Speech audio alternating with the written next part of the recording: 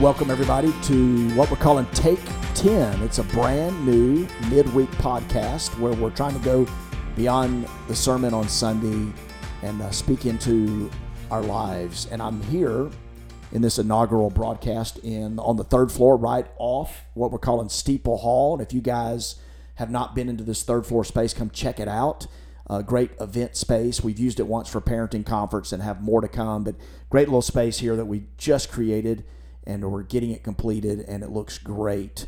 Maybe the biggest room in the building, and we're excited about it. But just off of that is Lauren Lucky's new office.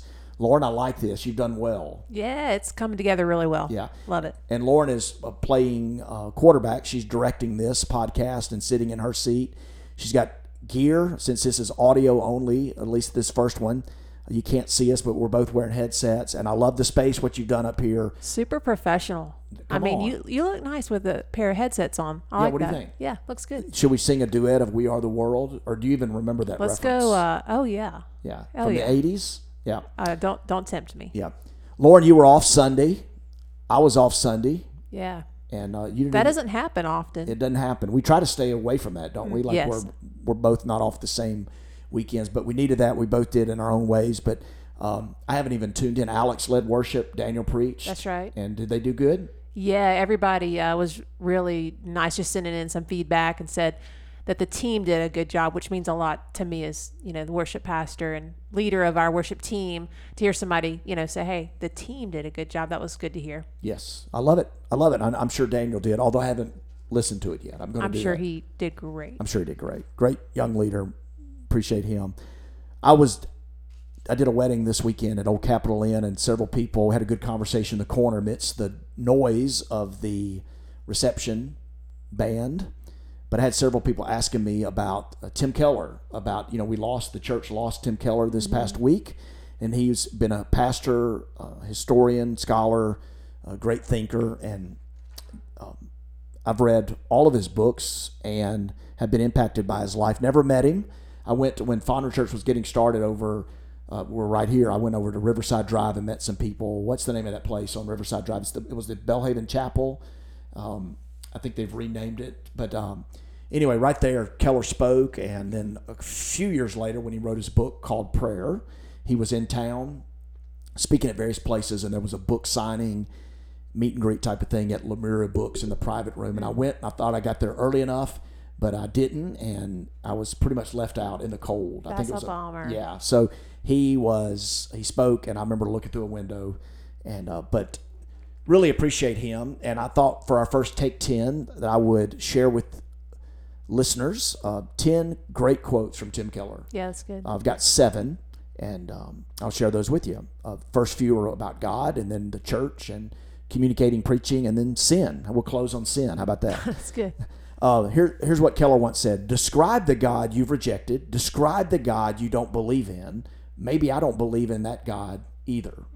Isn't that good? That's really good. If you take away what's cultural or traditional or denominational, all of us, what's the essence? What's essential about God, his character and who he is? And we've all been inflicted with bad ideas about God, and that affects us. So great line there from Tim Keller. He would say this: contemporary people tend to examine the Bible looking for things they can't accept. But Christians should reverse that, allowing the Bible to examine us, looking for things God can't accept. Wow. And I think, Lauren, of Psalm 139, where it search me, O God, and examine me carefully, my anxious ways, lead me in the path of the everlasting path. And that last phrase hits a little bit, looking for things God can't accept. But that's the kind of God who is, the kind of God we need, and the role that we need God to play in our lives. He changes us. We don't change him. Here's one that's, I think, in similar vein.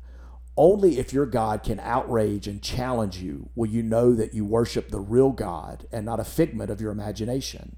If your God never disagrees with you, you might just be worshiping an idealized version of yourself. Ouch. That is a word that we need to hear today, for sure. Come on. Okay, the glory of God is available to you in the church in a way it's not available to you anywhere else. There's no more important means of discipleship than deep involvement in the life of the church. That's so good. I've heard a lot of people say, can I not just be a Christian and not go to church? And man, that speaks directly to that, the importance of the church for us. Yeah. When we started 1 Corinthians, we've been at it and we'll be at it for a long time. But week one, in the first chapter, we talked about that, how Paul addresses the problems in the church, or he sets it up. He will be responding to problems in the church that were dividing them. And he doesn't gloss over it. He doesn't look past it. But at the same time, he said, you're called and you're sanctified and you're washed and renewed and you matter. There's glory in the church. And it says that we be enriched in every way. And I love how Keller puts it. Like, this is the means of how God works and uses us. To preaching and communicating. A good sermon is not like a club that beats upon the will, but like a sword that cuts to the heart.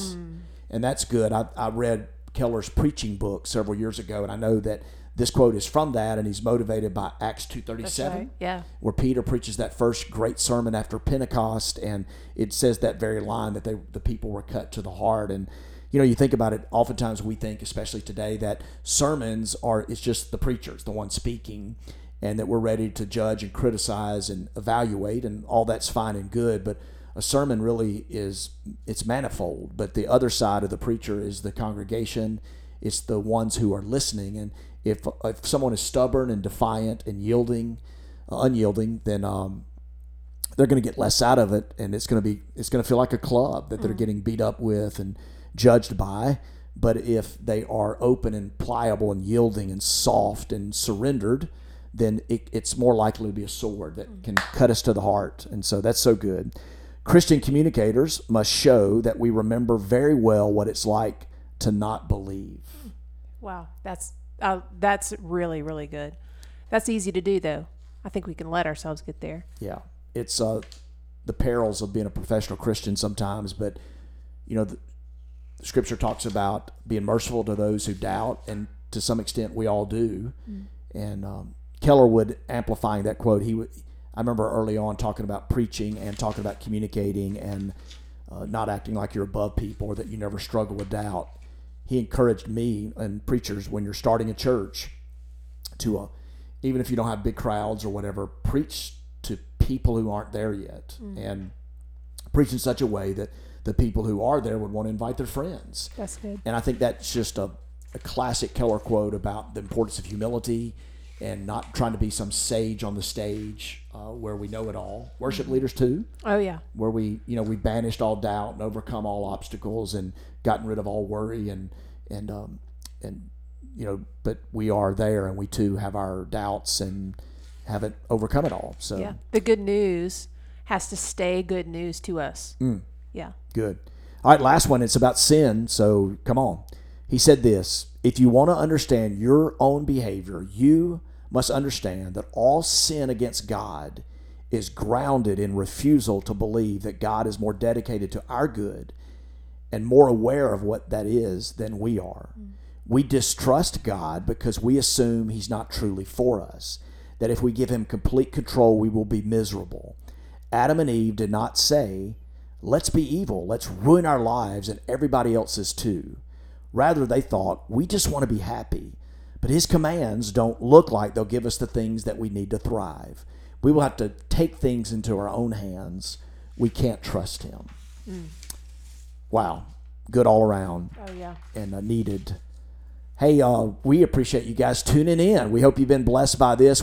I've been blessed as a pastor. I think some of you know this. Like I said, even though I don't quote him often, I've read his books and have been impacted by him. And these were seven quotes that I wanted to share with y'all today. Hey, we're glad you tuned in, and we hope to see many of you Sunday. I know a lot of people traveling. Lauren, you're going to be here? Oh, I will be here. I will be here. We got to be. We were off last week. So I'm ready. We hope to see everybody who's in town. Tune in if you're not, and then tune in next week for this brand new podcast, Take 10.